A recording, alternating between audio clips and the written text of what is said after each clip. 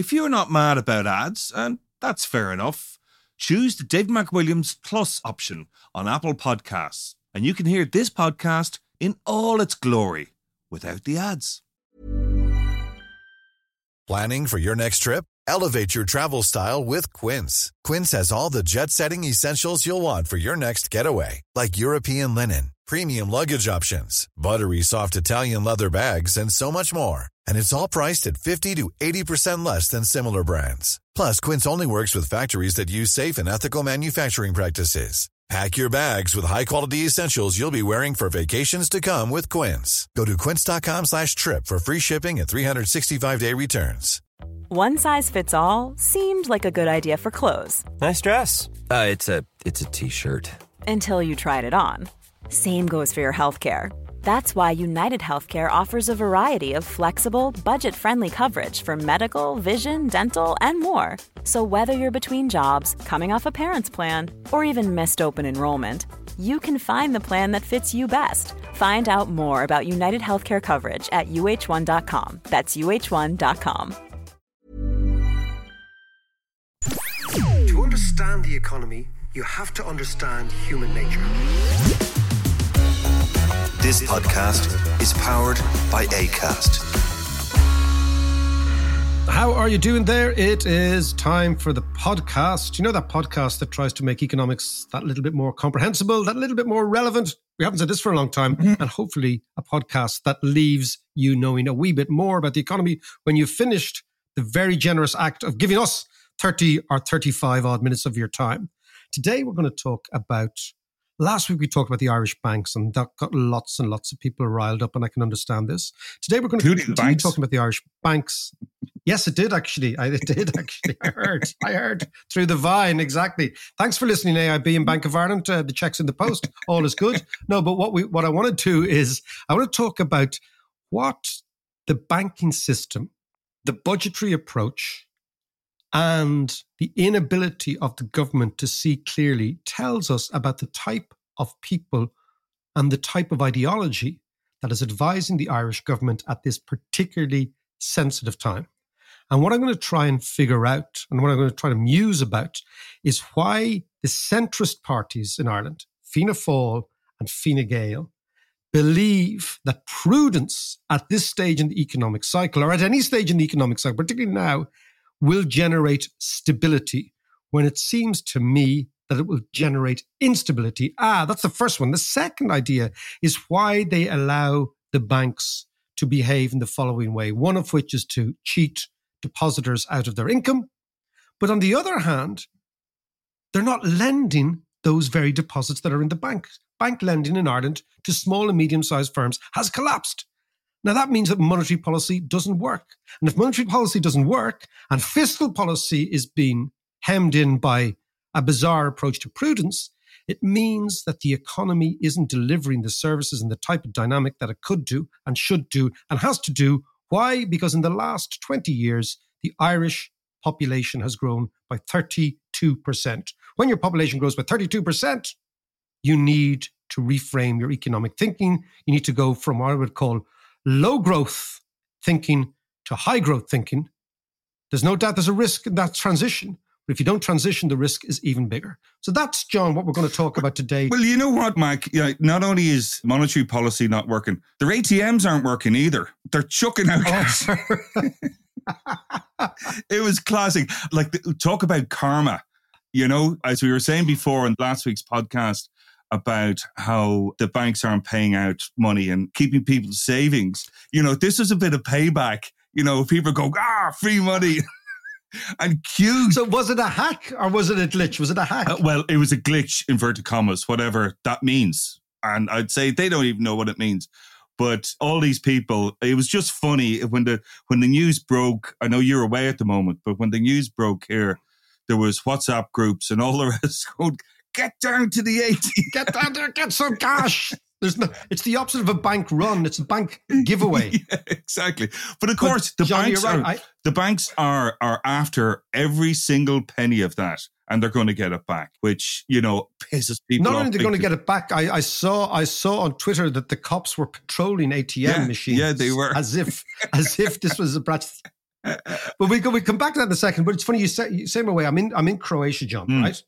And I'm reading a fantastic book by a guy called Conor Curran called Soccer and Society in Dublin, a history of association football in Ireland's capital, right? And it's a little bit granular. It's a little bit football nerdy, but it's right up your street. It is. Yeah, it really is. It really is. And it's down to like the local football clubs, you know, like Lourdes Celtic and Kevin's Boys and Joey's. And is Ducky United in it? Now, sadly, Ducky United is not in it. So I'm going to take Conor Curran to task and say, how can you possibly write a book about football in Dublin without football in the borough, without going deep into football in Ducky? But that's another thing. But a story that I was thinking about just yesterday, John. Have you ever heard about the famous football match between Yugoslavia? I'm in Croatia now, obviously. Croatia, that was obviously part of Yugoslavia. Yeah. So I'm in Yugoslavia. Between Yugoslavia and Ireland, Dalymount Park in 1954. No. I'm going to tell you about this story, right? Because this, at the moment, I know on RTE there has been a series about Noel Brown, and people have been talking about that, right? And Noel Brown and the Mother and Baby Act, Mother and Baby Homes, and all that sort of thing. And the conflict between the Catholic Church and the government over maternity hospitals in the 1950s, of which the Catholic Church won. But where the Catholic Church started to lose in the 1950s happened in no more a cauldron than the epicenter of Dalymount Park. Okay, and I'll explain. Go on. It's the truth, right? So I'm down in Croatia. I've always been amazed at how brilliant the young fellas are here at football, right? We're down in the middle of nowhere, an island, a little bit like Inishmaan in the sun, right? Right, nice, yeah. And there's a little small football tournament here in the village every summer. It's taken very, very seriously. And all sorts of people play, even myself. Even myself get a look in, right? So it's geriatrics, young fellas, and all in between playing, right? You're back in the fence, spraying the ball around the pitch. Sweeping, John, reading the game. And shout, you're very mouthy on the pitch. You're very mouthy on the pitch. You're renowned for that. You have to be able to talk for the full 90 minutes. That's the essential part of being a footballer, right? And particularly a grandee at this stage. Yeah. Lothar Matthäus, the great German sweeper. That's who I'm modeling myself on now. Anyway, but I've always been intrigued at the quality of the football. The Yugoslavs used to be called the Brazilians of Europe. So technically good are they at football, right? They're amazing. And in 1954, the FAI extended an invitation to Yugoslavia, who had just hammered England and were the best team in Europe, to come to Ireland and play in Dalymount. Now, you can imagine, the reason I'm telling you this is my dad went to this game. Right, It's a very important game in the Irish football calendar. But you can imagine when there was no radio, or very little radio, no TV, there was just cinema in Dublin. One of the biggest events would be the arrival of a fantastic football team from Eastern Europe, right? This was, people wanted to go to see. But Archbishop McQuaid, the Archbishop of Dublin, who was in his pomp at that stage, urged the government to ban the game. Why? He'd already done that successfully 2 years previously in 1952, where the government banned the game. Now, the why is the interesting question, right? It is because in the Second World War, the Nazis occupied Yugoslavia, okay? Yeah. And then they started to lose against the partisans. And as they started to lose against the partisans, they also had this problem with they'd given Dalmatia, this part of Croatia where I am in, to the Italians as kind of a present. Okay. To Mussolini. Yeah. Have that bit. Okay, because this is very close to Italy. Yeah. And of course, the Italians then changed sides, right? The Italians gave up. Yeah. They said, we're not in this anymore. So the Nazis then had to figure out what they were going to do. And what they did was, there's always been really severe ethnic tensions here between Serbs and Croats. And the Croats in 1942, 1943 declared an independent Croatian republic. And it was run by a fellow called Ante Pavlović, right? And it was an Ustaše state, which was basically a Croatian Nazi state. But it said that Croatia was going to be not only Croat, but also very Catholic. So to be a Croatian, you need to be Catholic. A bit like Ireland in the old days, right? Yeah. And in order to achieve this ethnic purity, there was a mass cleansing, murder of civilians, particularly Serbs. Okay. Because within the borders of that Croatian state were 1.5 to 2 million Serbs. So there was a free-for-all. And of course, the Serbs were siding with both the partisans, who were Tito's communist partisans, and the Serbian Chetniks, who were royalist Serbs. So it was a massive, massive cauldron of war. Mm. When the partisans won under Tito, who was also Croatian, but a Croatian atheist, he said, okay, we are now going to find all the members, the senior members of that regime, that Croatian regime, who orchestrated these mass executions. They had concentration camps, all sorts of stuff. They killed about 60,000 Jews as well. They killed gypsies. They killed Serbs. And what happened was the Catholic Church in Croatia had given their blessing to this regime. And there was a guy called Cardinal Stepanac. And Stepanac means Stevens, right? Yeah. Cardinal Stevens, Stepanac. So Tito arrests him after the Second World War, right? Because what had happened was the Vatican gave Pavlovich, the original dictator, the exit visas to get to Argentina, right? So the Vatican were involved in getting these Nazis, proto-Nazis out of Europe. Christ, yeah. So Tito comes in and says, okay, we're going to get all you guys who are associated with that regime. Now, Tito was no angel. The partisans were doing killings on their own side too. Yeah. So it was awful, right? So he takes the cardinal and he puts him under house arrest. This inflames the Vatican. And of course, the Vatican's man in Dublin, following what was called the Ultramontane Creed, was Archbishop McQuaid. So Archbishop McQuaid decided that everybody associated with Yugoslavia was an anti-Catholic heretic. And playing Yugoslavia was given legitimacy to these anti-Catholic communist heretics. And we should not do this. And amazingly, given his extraordinary power in Ireland at the time, the FAI didn't back down. They said, no, we're going to go ahead with the game. And 22,000 Irish people turned up to see Yugoslavia play in Dalymount Park in 1954. And this was the very, very first chink in the Catholic Church's domination of Ireland. Right. And this is a current that goes through relationship between the Catholic Church and the soccer fraternity in Ireland over years, particularly the urban soccer fraternity in Ireland. And of course, it is something that when you mention it to the Croats, they have no idea. No. That basically, why would they? The Catholic Church's power in Ireland began to atrophy with the arrival of the Yugoslav football team in 1954, of which the Yugoslavs won 4-1 because they were the best football team in Europe. Yeah. There you go. These are the little gems you get. Actually, who scored for Ireland? Well, I tell you who was playing for Ireland was Liam Toohey, who people will remember as being an RTE commentator out in the wing. Liam Toohey, I think it was his first game. He also played for Rovers, I think played for Everton as well. Right. So I was mentioning this last night in the pub, in the cafe to my Croat mates, and they're just looking at me blankly going, where do you get this sort of Catholics versus communists played out in the playing fields of Phibsborough. You don't get many stories better than that. That's fantastic. All through, John. That is fantastic. At that time, Irish banks were also, interestingly, very, very, apart from Bank of Ireland, which was regarded as a Protestant bank. Do you know that there were no Catholics governors of the Bank of Ireland until about 20 years ago? That was your man, the Latouche family. And they were the guys who lived in Marley Park, the big house in Marley Park. That was their pad. That was their place. And now, as we're going to talk about banking now, but let's even segue a little bit more, right? Ooh, okay. The Latouche family were French Huguenots. And French Huguenots were the bankers of the French royal family until the French kicked them out. And the French Huguenots were related to their Calvinist brothers, the bankers of Geneva, who financed most of Europe. The first governor of the Bank of England was a Huguenot, right? And even still, the poshest bank in England that you might know, called Cazenove, are a Huguenot family. So the Huguenots were the bankers of Europe.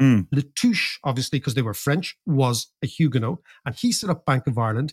And it wasn't until about 20 years ago that the first governor of the Bank of Ireland was a non-Protestant. Isn't that amazing?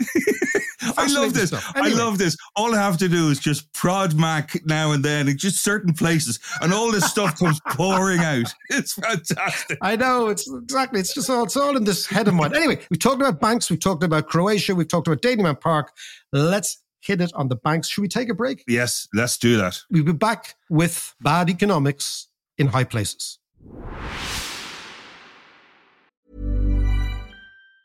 There's never been a faster or easier way to start your weight loss journey than with PlushCare. PlushCare accepts most insurance plans and gives you online access to board-certified physicians who can prescribe FDA-approved weight loss medications like Wegovy and Zepbound for those who qualify. Take charge of your health and speak with a board-certified physician about a weight loss plan that's right for you. Get started today at plushcare.com/weight loss. That's plushcare.com/weight loss. plushcare.com/weight loss. A lot can happen in 3 years, like a chatbot may be your new best friend. But what won't change? Needing health insurance. United Healthcare Tri-Term Medical Plans, underwritten by Golden Rule Insurance Company, offer flexible, budget-friendly coverage that lasts nearly 3 years in some states. Learn more at uh1.com. Hey there, it's Michelle Norris. I'm host of a podcast called Your Mama's Kitchen. When I travel, I'm usually looking for a way to find a taste of home when I'm not at home. And one of the things I love to do when I am at home is entertain. And Airbnb allows me to do that. When I was in California recently, I rented a house that had a great kitchen. And when we were sitting around the table, we're all thinking, we're in someone else's house. Someone could be in all of our homes as well. If you have a home, but you're not always at home, you have an Airbnb. Your home might be worth more than you think. Find out how much at airbnb.com/host.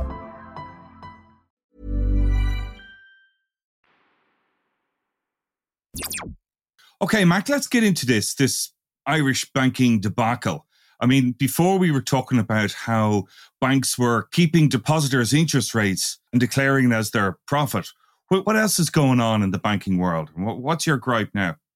The gripe, it's not a gripe, it's an observation, John, right? Right. Is that banks are critical for a variety of reasons, but the major reasons in macroeconomics is because the banks are the agents of monetary policy. So the idea is the banks are the heart of the economy that pumps the blood, which is credit, around the body. Yeah. And the supposition is when the deposits go into the banks, this allows the banks or gives them leverage. Now, there's also the technicalities. Don't have to worry about these, right? Yeah. But this gives them the latitude to lend. So a very healthy economy will be an economy where, for example, lending should be close to around 100% of GDP. Yeah. So basically what you have is you've got your income, you lend it out. Now, countries that save will have a little bit less. Countries that are younger and spending have a little bit more, but that's where it should be. So in and around like between 80 to 100% of GDP. So what comes in should go out. Yeah, more or less. Okay, More or less. So that's exactly the case. So for every saver, there is a spender. For everybody who wants to save, there's somebody who wants to spend. It's driven by, you might remember we mentioned a friend called Franco Modigliani in our Italian discussion a couple of weeks ago. Indeed. The life cycle hypothesis of economics, which is basically very simple. You spend much more between the ages of about 20 and 50 than you do when you're young and than you do when you're old. And over the life cycle, the old's savings should be recycled by the middle-aged to pay for, in effect, families, right? Yes. Yeah, This is where you start spending most, right? So that's great. In Ireland, at the very, very height of the Celtic Tiger boom, we were over-lending to the tune of 167% of GDP was being lent out every year. Okay. Which is far too high. Yeah. Now it's 27% of GDP, which is far too low. Right. So what is actually happening is the banks are not lending to small and medium-sized enterprises in any material way. Why is that? Now, this is the very interesting thing. The latest survey is push and pull, right? So I believe it is because the banks do not have to lend in order to make profits because they are being rapacious on the deposit side.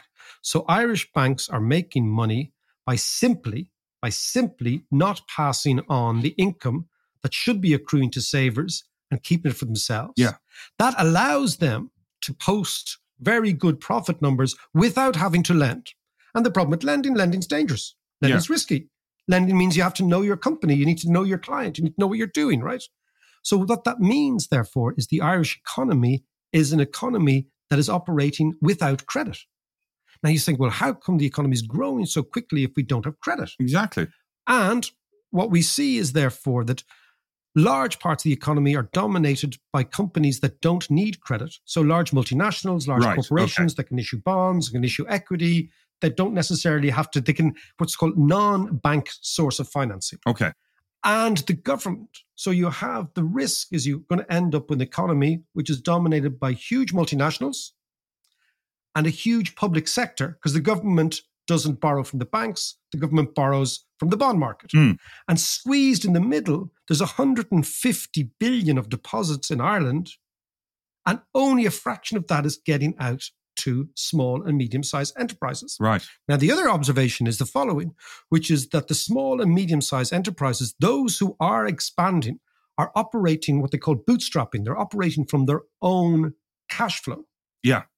Now, that's all very well, but it means that they won't be able to scale. Remember we talked about scaling businesses? Yeah.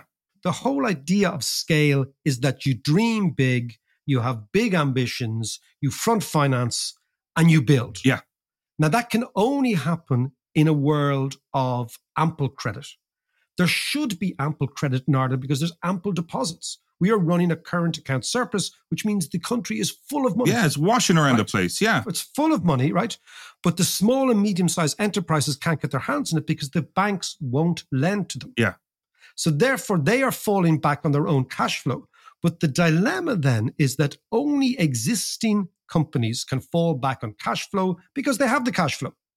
So what happens to startup companies? What happens if you want to set up a restaurant or a bar? Or it doesn't have to be high tech. It could be anything, right? You don't have the cash flow. The banks won't give you any cash or any credit. So it means that the economy becomes sclerotic. The very dynamic part that we've always said, I've always said that the small and medium-sized enterprise are the muscle of the economy. Yes, of course, yeah. That's where things happen. That's where people become entrepreneurs. That's where they take risks. That's where they build their network.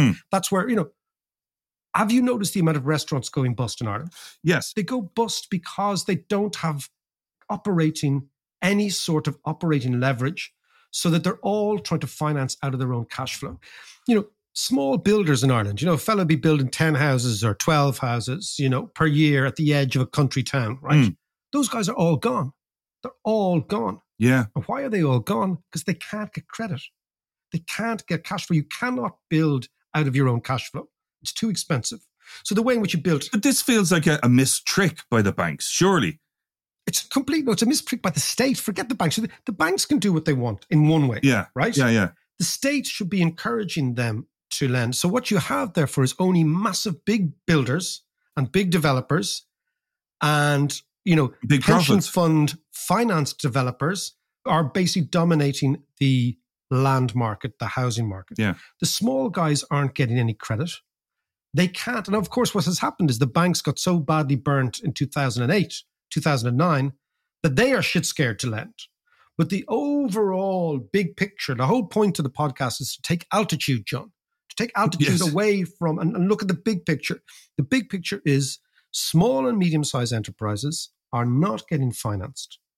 We don't really see the effect of that because multinationals are so dominant in the headline aggregates, right? Taxation, employment, etc. And the public sector is so big and getting bigger. And we've seen all this. Yeah. But what is actually happening is that little bit in the middle, which is the vibrant, muscular part of the economy, are starved of credit. So certain companies are continuing to play the game because they have cash flow. But all the while, there are loads and loads of small companies, young entrepreneurs, that will actually not go out on their own because of a lack of credit. Now, what that does is it creates an economy of employees. Right, okay. Right? And an economy of employees sounds stable. But it isn't. It's incredibly fragile, simply because it's static. This is going back to Nassim Taleb's point of anti-fragile. Exactly. Yeah. Exactly. It needs a dynamism in the economy. It needs dynamism. It needs entrepreneurialism. Yeah. It needs invention. It needs innovation. It needs people taking risks, all that thing. You can't have a country of employees. A country of employees was former Yugoslavia, as we spoke about earlier. Yes. Yeah. Right? It's a socialist country, right? So you have to have this energetic side of the economy. Yeah. And the banks are strangling that despite the fact they have the money. But the reason they can strangle that is they're actually robbing depositors. So that's where they're making their profits. Right. Okay. Right. And then you pull back a little bit more, John, and you look at the central bank. They should be thinking about this, agonizing about this, on TV explaining this to people, on radio explaining this to people, but they're not. Either because they can't see, which would be terrifying, or they won't see, which would be equally complicating. Yes. The Department of Finance, what are they doing? Are they coming out and telling people, look, this is the way the economy works. We have a dilemma, right? And then you have this bizarre crowd called the Fiscal Advisory Council, John, right? Who are they? They are a bunch of what I would call blackboard economists, right? Right. Academics, fellows who teach, and fellows and girls who teach for a living. Yeah. So school teachers, but in universities, right? Yeah. Blackboard economists, not really living in the real world. And their advice to the government is prudence, prudence, prudence, right? Yeah. So imagine what's happened in Ireland. The population of Ireland has increased by 32% in 20 years. That is phenomenal. That's kind of unprecedented in Western That's enormous, Europe. yeah. Certainly since the 1950s, Yeah. right? Now, if the population increases by 32%, it means demand increases dramatically because people need places to live. They Yeah. need schools to go to. They need roads to drive on. They need trains to get. They need darts to get. They need electricity. They need water. They need everything, Yes, right? So the yeah. population of 32% increase totally changes in very, very basic economics. The demand curve shifts outward. Yeah. So that means the supply curve has to shift as well, unless you want to get inflation and bottlenecks, etc., all of which we have. We have, yeah, absolutely. So why do we have all those? Is because the state is not spending the money it has. Now, imagine, for example, the state is estimating that over the next 3 years, we will run budget surpluses of close to 50 billion combined, Yeah. 50 billion euro.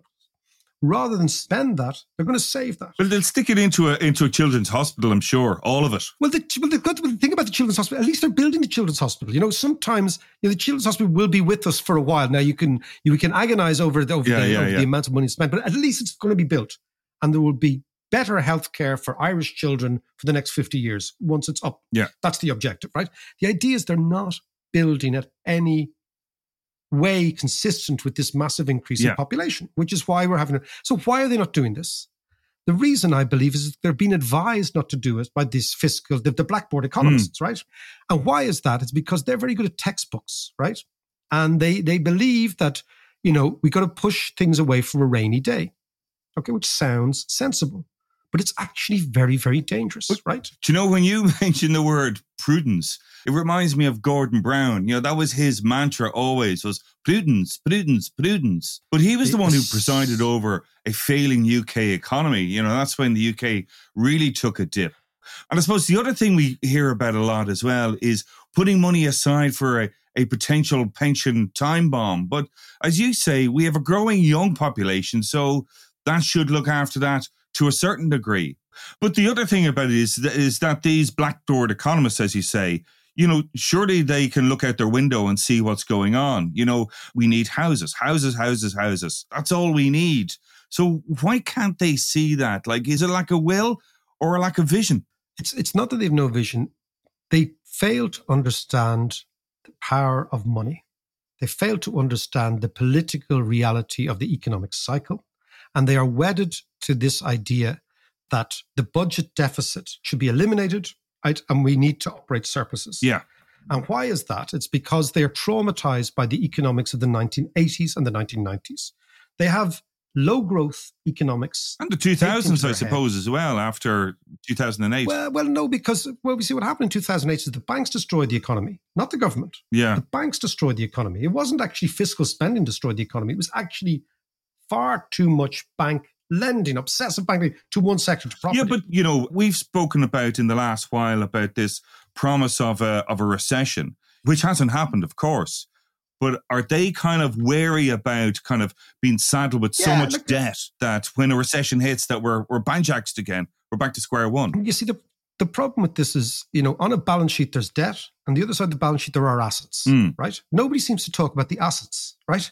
The assets of the country are the educated people, the housing stock, the rail stock, everything. So it's not as if, the problem is we have been hijacked by a debt fetish, right? Which says that debt, you look at debt, oh my God, debt. But you don't look at what is the debt bought? What are the assets on the other side? Okay. But the point is right now, the population is growing at a ridiculous rate. And it's throwing off this huge amount of income. And this huge amount of income is the new reality. And what they're taking this huge amount of income, and by income I mean taxation, right? Yeah. And they're capturing it, and they're saying, we can't spend that now.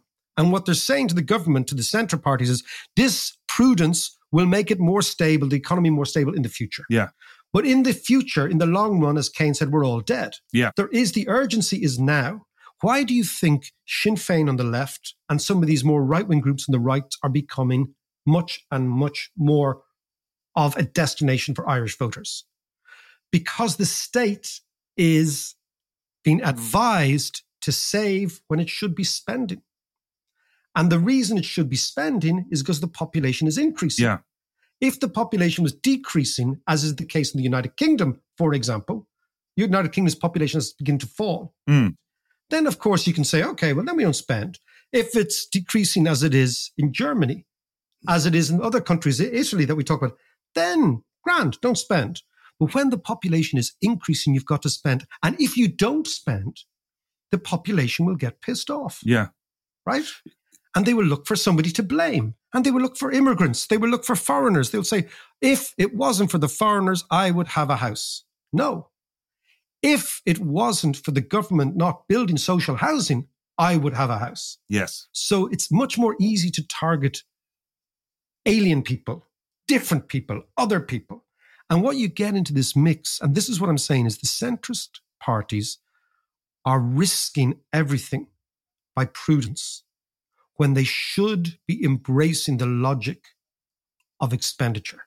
And if you look at any great society, any great civilization, they are defined by their public works. You know, you go to Florence, it's defined by its public works.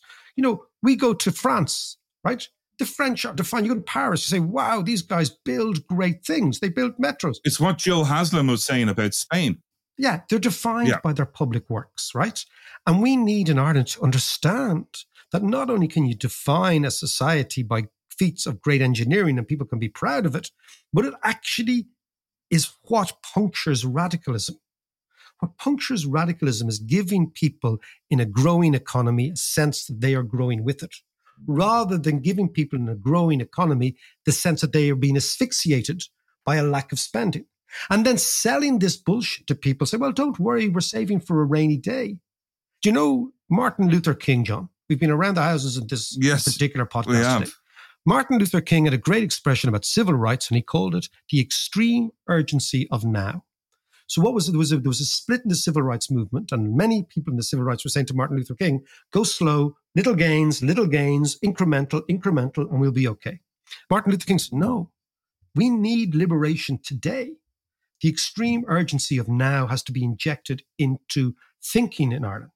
And what we have is also economists and advisors who don't understand what I would call the time value of money, right? Yeah. The time value of money is one of the central intellectual leaps you have to make in macroeconomics to understand how the thing works. Which is what? It is based on the idea that money today is worth more than money tomorrow. Very fucking simple, right? A bird in the hand is worth two in the bush. Right. Unless you have deflation.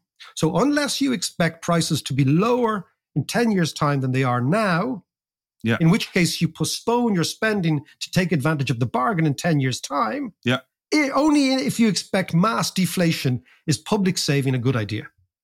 When you are expecting increase in inflation, which we are because the population is growing, because the demand curve is shift, you've got to spend now because every single cent you save, you lose money on it because it's inflated away, which is why a public contract signed today and locked in today is going to save you money than the same public contract locked in 5 years' time. Yeah. So economists who advertise saving on a national level now don't understand this basic idea of the time value of money. Now, these are the stuff that I would teach in Trinity, like 101 economics, right? Like an undergraduate would fail an exam. Your Blackboard economics. If they didn't understand these. Exactly. And you've got to take it out of the conference room. You've got to take economics out of the lecture hall and explain to people, this is what's happening. And so all the while, now this is what I'm saying, our politicians, because prudence sounds good, it sounds good to save. I'm right. In fact, the Beatles had the greatest piss take of savers in their song, Dear Prudence. Yes. Right? Which was the Beatles' piss take of people who were mean. Okay? I'm not sure who they were directing it at, but it's one of the great Beatles songs. Well, Susie and the Banshees had the definitive version, though, has to be said. They did.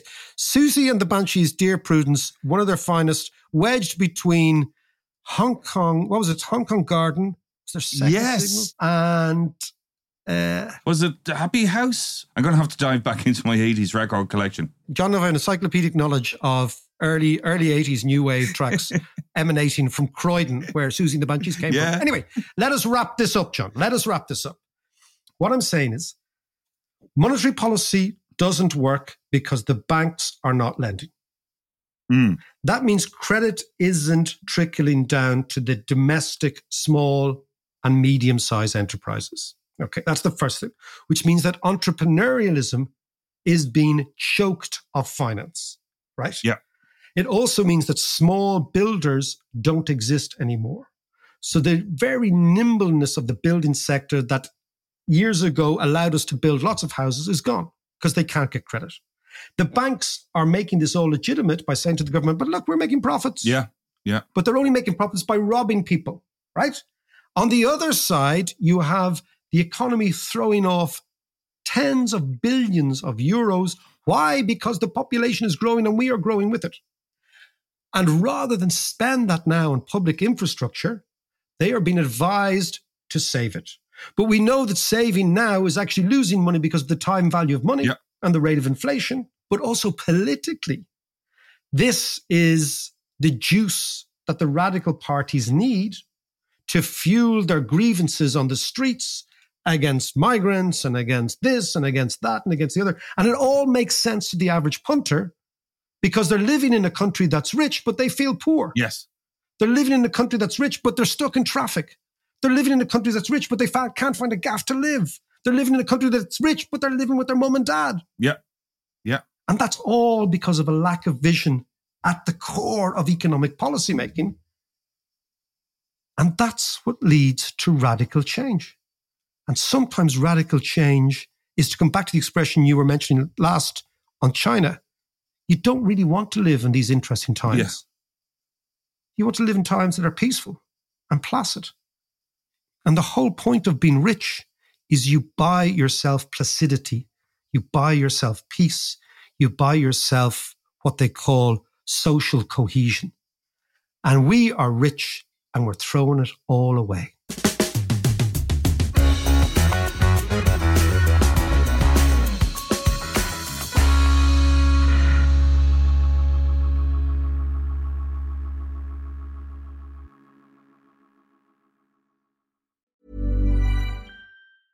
Small details are big surfaces. Tight corners are odd shapes. Flat, rounded, textured, or tall. Whatever your next project, there's a spray paint pattern that's just right. Because Rust-Oleum's new Custom Spray 5-in-1 gives you control with 5 different spray patterns. So you can tackle nooks, crannies, edges, and curves without worrying about drips, runs, uneven coverage, or anything else. Custom Spray 5-in-1. Only from Rust-Oleum. When you make decisions for your company, you look for the no-brainers. If you have a lot of mailing to do, Stamps.com is the ultimate no-brainer. Use the Stamps.com mobile app to mail everything you need to keep your business running with up to 89% off USPS and UPS. Make the same no-brainer decision as over 1 million other businesses with Stamps.com. Use code PROGRAM for a special offer. That's Stamps.com, code PROGRAM.